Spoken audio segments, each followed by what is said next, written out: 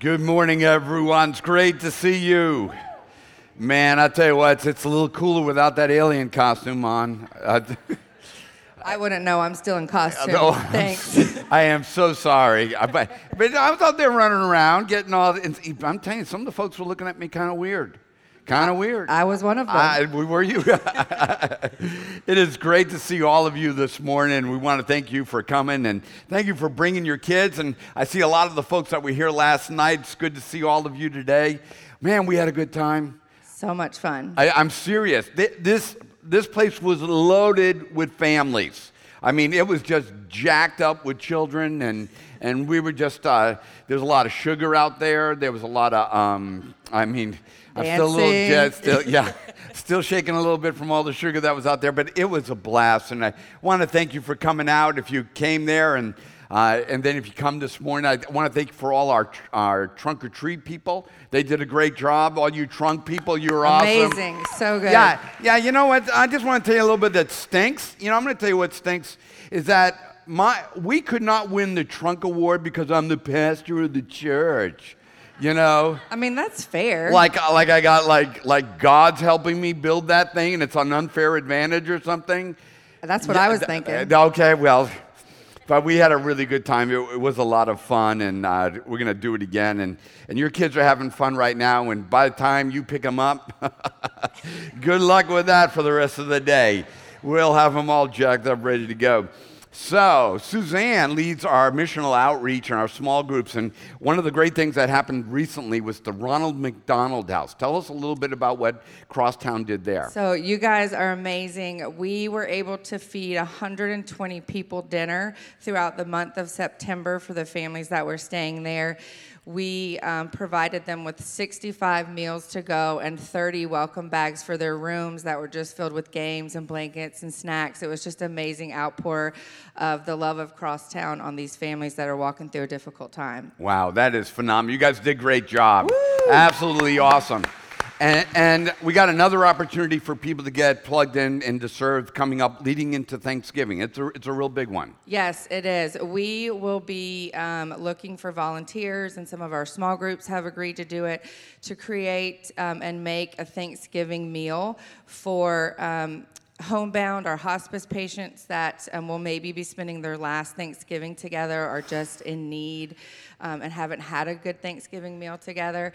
The kids' ministries are going to be involved. They're going to be making decorations for the meals and cards, and it's just going to be, I've experienced this in working in hospice. I've seen this firsthand, and it really blesses these families. So we are looking for people who are interested in helping provide the meals, deliver the meals, in any way that you'd like to participate. It's going to be a really awesome outreach. Can I encourage you guys? What an incredible ministry. It's already hard enough to be a family member or a person in that situation, but to have somebody come alongside and provide you not just here's a frozen turkey, God bless you, but rather actually create the whole environment for them. Yeah, it really does show them just that people are thinking about them and praying for them, and it's just an opportunity to be the hands and feet of Jesus. Yeah, now, and I just want to I'm jumping a little early here about the other mission that you're working on, but I really want these people to hear that what we're praying about and we're seeking the Lord's wisdom on, another way to get involved in bringing the love of Christ to other people. Will you tell them about the Florence. Okay. Yes. So there was a couple of us that went to the Florence Critton home on Friday night, and if you don't know what the Florence Critton home is, it's a home in downtown Charleston. They can house up to 15 at-risk teenagers, anywhere aged from 10 to 21. Most of these teenagers are pregnant or parenting, and so we went down. They had wanted to decorate pumpkins, so there was a few of us that went down there, and it was just an amazing, amazing night. I am not very crafty, so I mostly held the babies, but most of the moms were like, I've never done this before. How does this look? And just the idea that someone who is parenting or has never even had a pumpkin of their own. I mean, that sounds like such a simple thing. And some of the girls, when we first got there, they were very hard and they didn't want to talk to us, and that was fine. But at the end of the night, they were like, can you come back and pick me up, and maybe we can do dinner together. I had a girl ask me for a Bible, which we bought her a study Bible. It was just an amazing experience to be able to not be there necessarily preaching to these girls, just to love on them and help them have real life experience that most of us take for granted, like carving a pumpkin. And what would you say the youngest mom there was? There was a 14-year-old girl there. She is not. No, she wasn't a mom, but and they weren't. Like, a lot of them opened right up and told us all their stories, but some of them did not. So I don't know her story, but she was the youngest. Yeah. Now, having a pro-life perspective on things is a great thing. It's a very convenient thing when it's inoperative, but when it actually takes action is when it gets involved in the lives of people who have decided that they're going to have children. And let me just encourage you. It is convenient to have ethics, but when ethics become life and touch people and involved in people's lives, that's when the ethic becomes real. It's not real only at the voting box. It's real when we actually get involved in helping people in a tough situation. So we're going to be looking forward to more of that. Let's give it up for Suzanne. She's doing an incredible job. Thank you.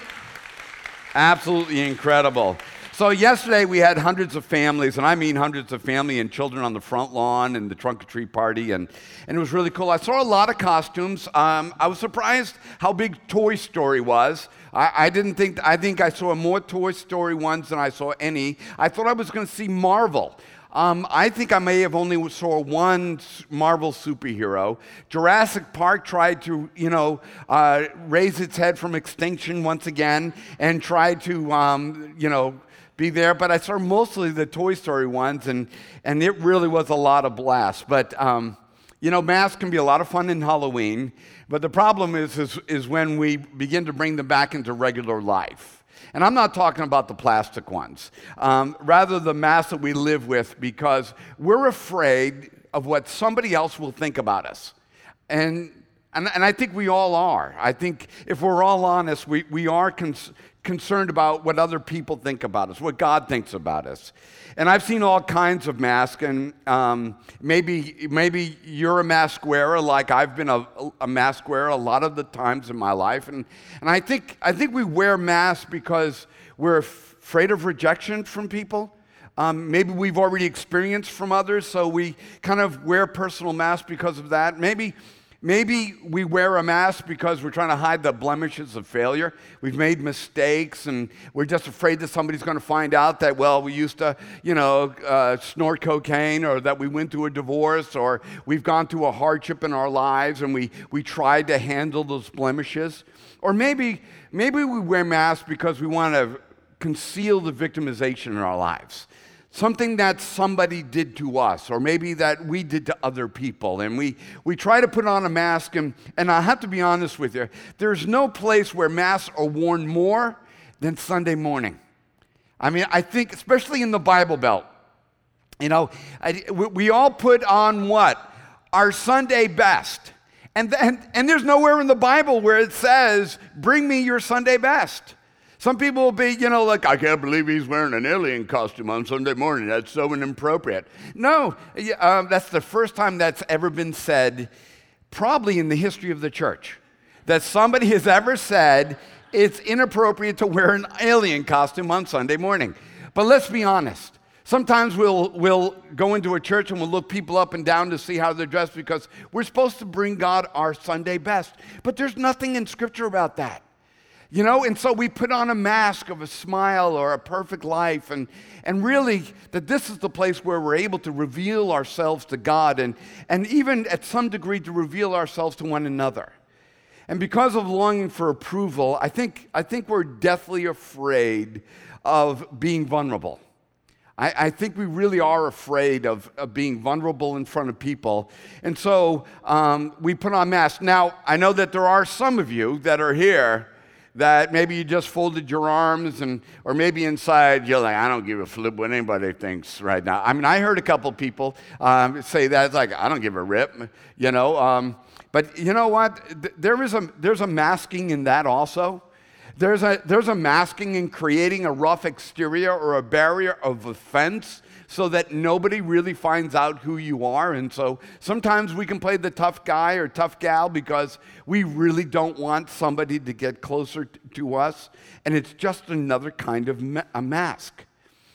We need to realize that as a human, whether it's biological or psychological or spiritual, we were not created to live alone. We were not created to live behind masks. That's not the way that we were designed. And in order to live authentic, free lives, we must realize the truth of what we already know. I mean, let's just say what we already know, because if you've lived in your skin long enough, you know this truth. And Paul gave it to us in Romans 3:23, just reflecting what we already knew. I don't think anybody is surprised by this, that for all have sinned and fall short of the glory of God. I don't think anybody here is thinking that they're perfect. I don't think anybody here thinks they've done it absolutely right all of their lives. I think if we're really honest, when we get home and we deflate the costume, remove the mask, we kind of look into the mirror, or whether we get up in the morning, I think we all realize, man, there's some stuff going on inside of me that's maybe a little bit troubling, something that shouldn't be there, something that maybe I've done. So we try to hide it from the disapproval of people. Or maybe we deride the approval of other people. Or maybe we try to stand above other people. Like, as long as I'm better than that guy, I'm doing okay. As long as I don't have the problem that she has, as long as I'm dressed better than they are, as long as my job makes more money than what they make, or I live in a certain neighborhood, I haven't really resolved this issue of knowing every morning when I unzip myself in front of the mirror of honesty that I have fallen short of the glory of God, and that there are things that I have done or have been done to me that I don't want people to know. But that we all execute some sort of fail-safe system to what? Save face. I mean, we even use that terminology. We want to save face, and that's what a mask does. It saves face. It hides us from the opinion of other people. So we craft, or we buy, or we achieve our mask. Or here's the other thing that happens. Maybe if you haven't bought your mask, or you haven't crafted it, or you haven't achieved it, you let somebody else give you your mask. You let society tell you, hey, you're going to need to wear this, because we don't want your kind around here, because you don't live up to the standards of the club that we're a part of in humanity. And so here we will hand out masks to other people.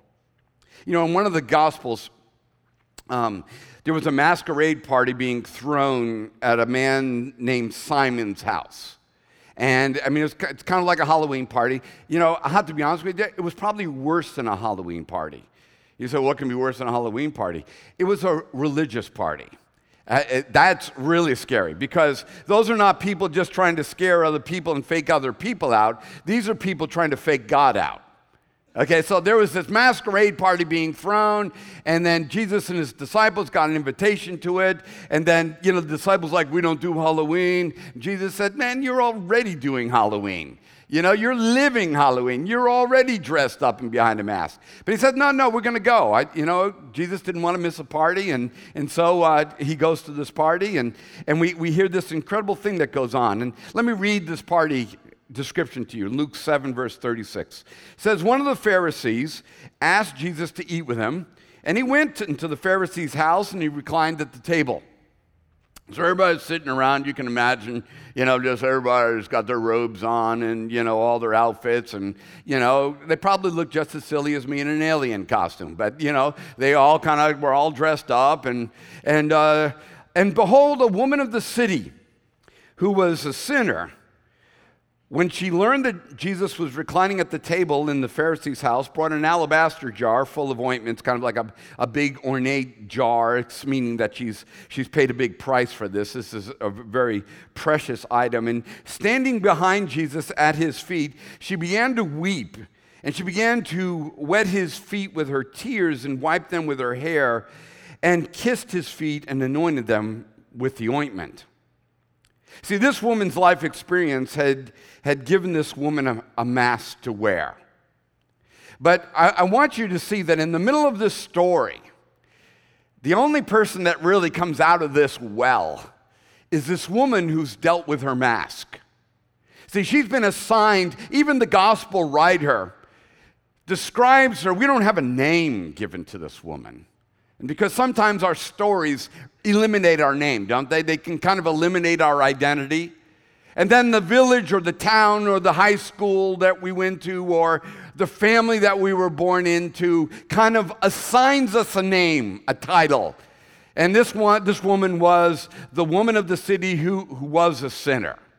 That's all that we know about her.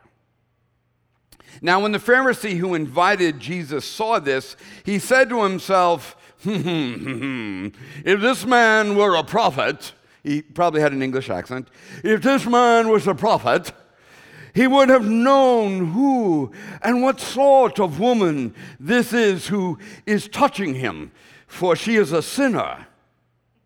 See, Simon has already given this woman a mask. And he's like, well, everybody else see the mask that I've given her? As soon as she walked in the door, and as soon as I spy somebody in this room that's a sinner, he gives her a mask. And he's like, put this on. This is how we talk about you. This is how we think about you. And then he's like saying to himself, well, if Jesus is any man worth being called religious and worth being followed, then he ought to respect the mask.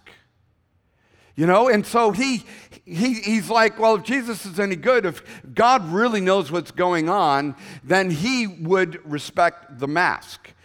He would also identify her this way. But Jesus knows exactly who this woman is. It's not like Jesus being fooled by anybody in the room. He knows exactly who this woman is. And so Jesus wants to get into this conversation about this. And Jesus answering said to him, now, wait a minute. Can I just point out a little story, part of the story that you may really think is woo-doo-doo-doo-doo-doo, but very interesting? It says, and when the man who invited him saw this, he said to himself, who's he having this conversation about what kind of woman this is? Because we can have conversations within ourselves about what we think other people are. Because of the wrong color, the wrong gender, the wrong, social economic standing in life, whatever, lack of education, whatever they've done wrong, an ex-con or whatever whoever they are. We can have a conversation within ourselves. But I love what it says is, and Jesus answered and said to him, like, wait a minute, the guy didn't say anything to Jesus. But Jesus is already answering him. So isn't it interesting that Jesus is answering your perception about people right now? What you may have said about somebody today, or maybe in your life, what you're hearing today is God saying, well, I heard what you said about them. I'm answering you today. Or here's the thing. He may have heard what somebody else said about you. Your dad, somebody at your coach. I can still remember being 14 years old and trying out for the basketball team. And I remember my coach, I made the last position on the basketball team in junior high. And when I came out for the basketball game, I knew I wasn't going to get any playing time. To be honest with you, I was scared to death. I didn't want any playing time. I couldn't dribble left. Everybody knew I couldn't dribble left, and so that was it. But I remember when a big kid came from a transfer school and came into my school, and I remember my coach coming up to me, he said, listen, Paul, I got to be honest with you, you're not really any good, and you want the team to win, right? And I said, yes, sir. And he said, I need you to give up your spot. This kid's better than you are. And I tell you what, I have hated, except for the Boston Celtics, I have hated basketball to this day because of what that guy said to me. But you're here, and some of you have had worse things said to you. Or at least you have felt those things spoken over your life. Whether it's because of a mistake you made, whatever it may be, that some of us have had things spoken over our lives. We've had things said to us. But here, I want you to know, no matter what was said in somebody's heart, what you say about yourself in your own heart, Jesus is answering you today. He heard, and he's answering. He said, Simon, I have something to teach you. And he answered, say it, teacher. But he's not really looking to learn anything. A certain moneylender had two debtors. One owed 500 denarii, which was a bunch of money, and the other owed just 50 denarii. And when they could not pay, he canceled the debt of both of them, the guy that owed 500 and the one that owed 50. Now, which one of them will love the master more? It's like what Jesus is doing is trying to help Simon realize that the person wearing the mask in the room is the one who can't understand what he's saying to him, who doesn't get it. So we got somebody that owes a lot, and if somebody all of a sudden came along and gave you a brand new car, and then somebody else over here gave you a bus ticket, and both people invited you to Thanksgiving, which one do you think you would probably go to? I think if we're doing a Thanksgiving thing, I think I'm going with the guy that got me the new car. I mean, there's nothing evil about that this person really went out of their way. I mean, if both of them were financially equal who were giving to me, I'd be like, this guy really helped me out. This woman helped me in my situation of my life. And Jesus says, you get that, right? It's like that it produces a response in a person's love. So that if somebody realizes how much they need love and they discover it, it will produce a response, and that response of love. So he throws that whole analogy out there, and Simon said, and Simon gets the math. He says, the one, I suppose, for whom he canceled the larger debt. And he said to him, you have judged rightly, Simon. So the mask is pulled back. Did Simon really get it? Did he really understand? Did he all of a sudden go, wow, you're right, Jesus? That when somebody realizes how much they need God in their lives, that when all of a sudden when they get a hold of that, they have the ability to love more. That when the mask is removed and they feel safe around God, they have that ability to love more. Then Jesus, turning to the woman, said to Simon, again, he's turning towards the woman, but he's talking to this man over here. And he asked a very important question. Do you see this woman? And what's the real answer? No. Simon didn't see the woman. What did Simon see? The mask he gave the woman. That's all he saw. Even though there was a human being, and Jesus is now talking to her, talking to Simon, but looking at her, he's like, did you even see her? And Simon knows, no, I didn't see her. I judged her. I condemned her. I put a mask on her. That's what I did. He said, I entered your house and you gave me no water for my feet. But she has wet my feet with her tears and wiped them with her hair.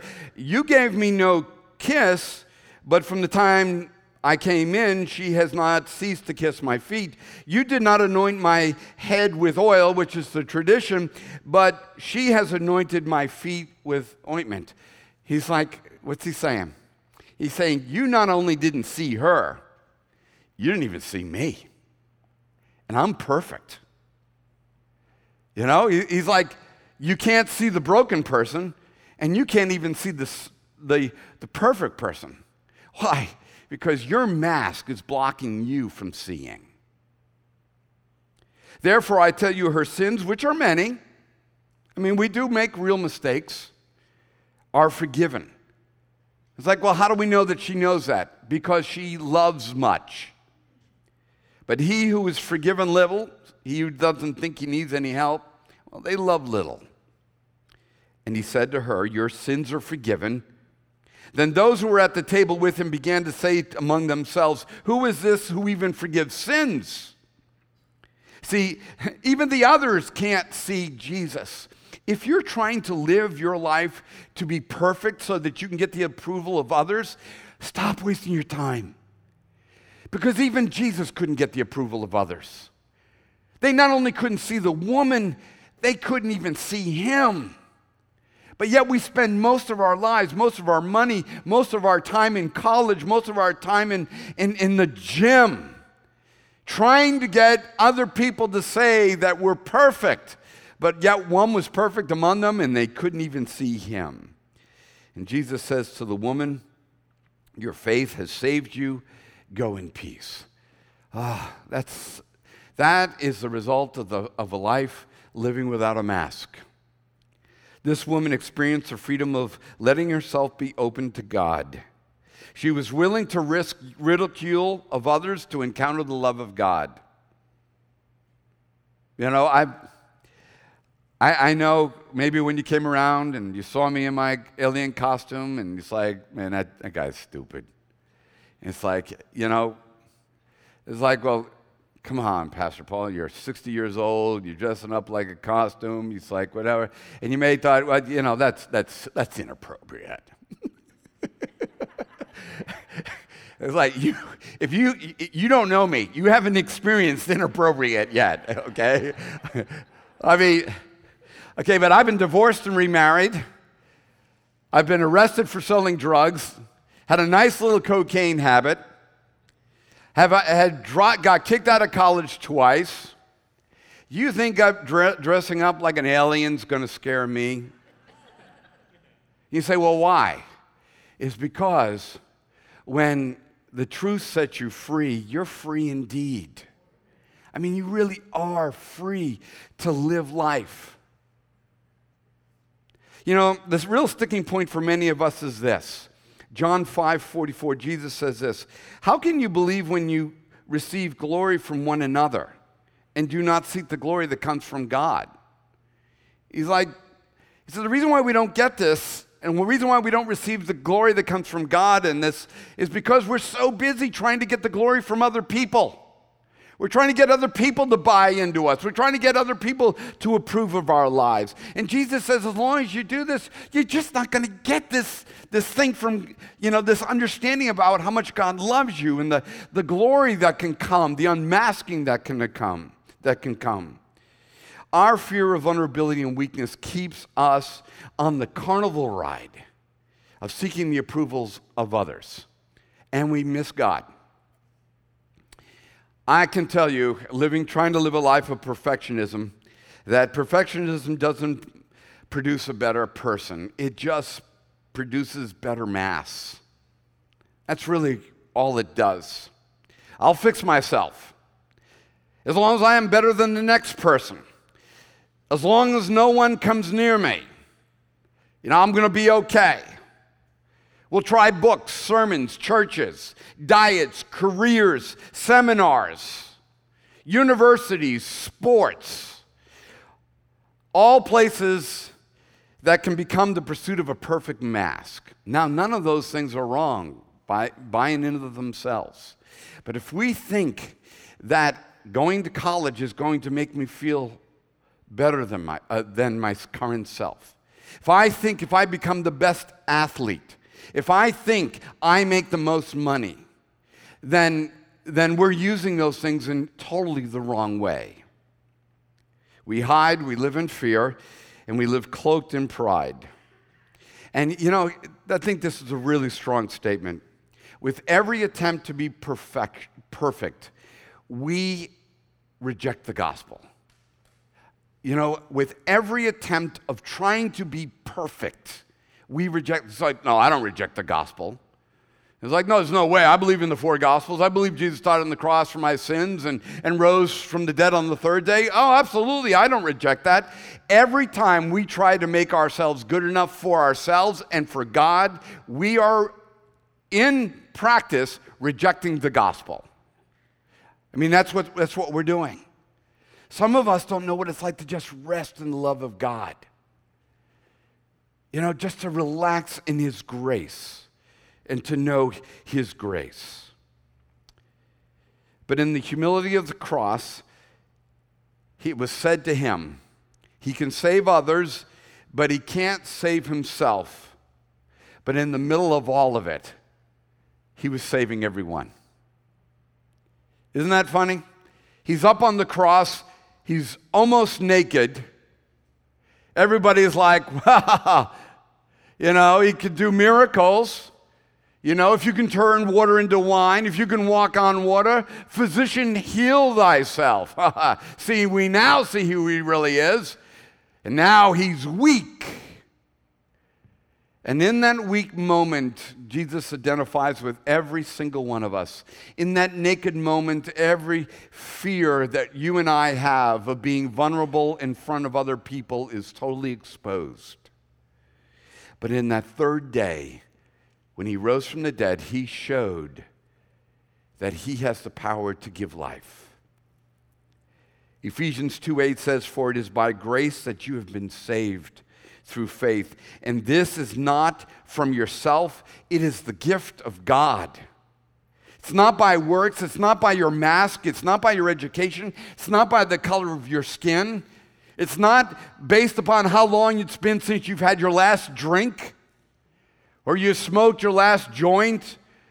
It's not based upon how many years you have been married successfully. It's not based upon how long you've held a job, but it's not by anybody's mask, but the grace of God. I have a new life in Christ, and I feel Jesus' love for me just as he promised it, and I don't have to wear a mask any longer, and neither do you. I'm ready to be like this sinful woman, a little foolish, but forgiven by Christ, understanding the good news of the gospel. As we enter into this special moment of expressions, and this is a time when you just can I encourage you to maybe unmask in front of God? You don't have to share with anybody else. I'm not going to ask you to raise your hand.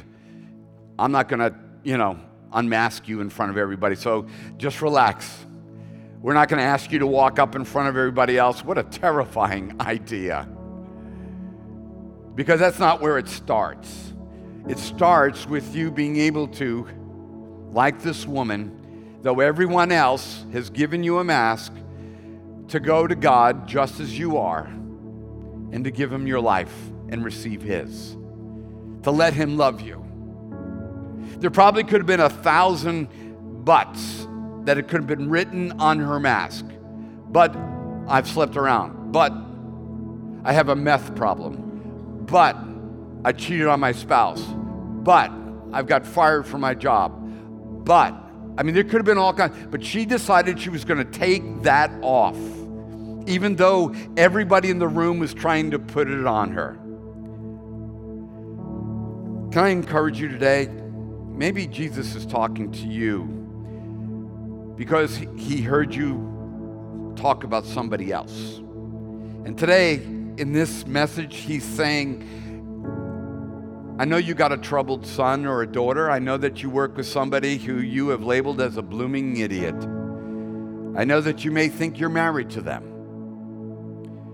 That maybe in your heart you have spoken a mask on another person. Maybe today God's like, no. You need to go back to them and see them all over again, brand new with the love of God. Maybe today the only voice that you hear is the voice of rejection that somebody spoke over you. And I know that you've got it. I know that somebody might have said something to you that just stuck to you. And you just didn't think that mask, for somehow that mask became fused to your face. And today God, through his grace, wants to remove it. In this moment of time of prayer, and what we're doing here is it's a time of communion where you can take the bread and dip it into the cup and realize that Jesus was unmasked so that you and I can be clothed in grace. This may be a time where maybe you're not ready for that moment. Maybe it's a time you just let the worship song just flow over you. And we're going to be singing a song about no longer being a slave, but being called a child of God. Maybe you need to let that soak into you for a little bit, because that's what God wants to do. He wants to take your slave mask and give you a beloved child of God covering in your life, the clothing of grace in your life. Maybe it'll be a time where you'll give into another person's life, or maybe just pinning a prayer between you and God and just pinning it to that cross and getting a piece of paper and just writing it down, something that somebody said to you, and just leave it there. And then take the bread and the cup and allow the grace of God to wash over you. Like with the woman, Jesus knows exactly who you are, whether you're Simon or whether you're the woman. You're both welcomed to the cross of Christ. You're both welcome to have the mask removed and to experience the forgiveness and the love of God. He's not afraid of you. He's not ashamed of you. He invites you. Heavenly Father, as we enter into this beautiful moment together, Lord God, and normally on a Sunday morning, this can be just a masquerade party where we put on our Sunday best. But God, today, our Sunday best is forgiveness, is mercy, is grace, is hearing you tell us, no matter who we are, no matter where we are right now in our lives, how screwed up it may be, or how messed up I may be in my mind, you're not messed up in your mind. But through the cross, you invite us to become children of God. Let me invite you to receive Jesus Christ into your heart. Receive his love. See his cross. It's not for the perfect people. It's not for the religious people, but it's for the people who need God. And so, Father God, we enter into this moment with you and we receive your grace.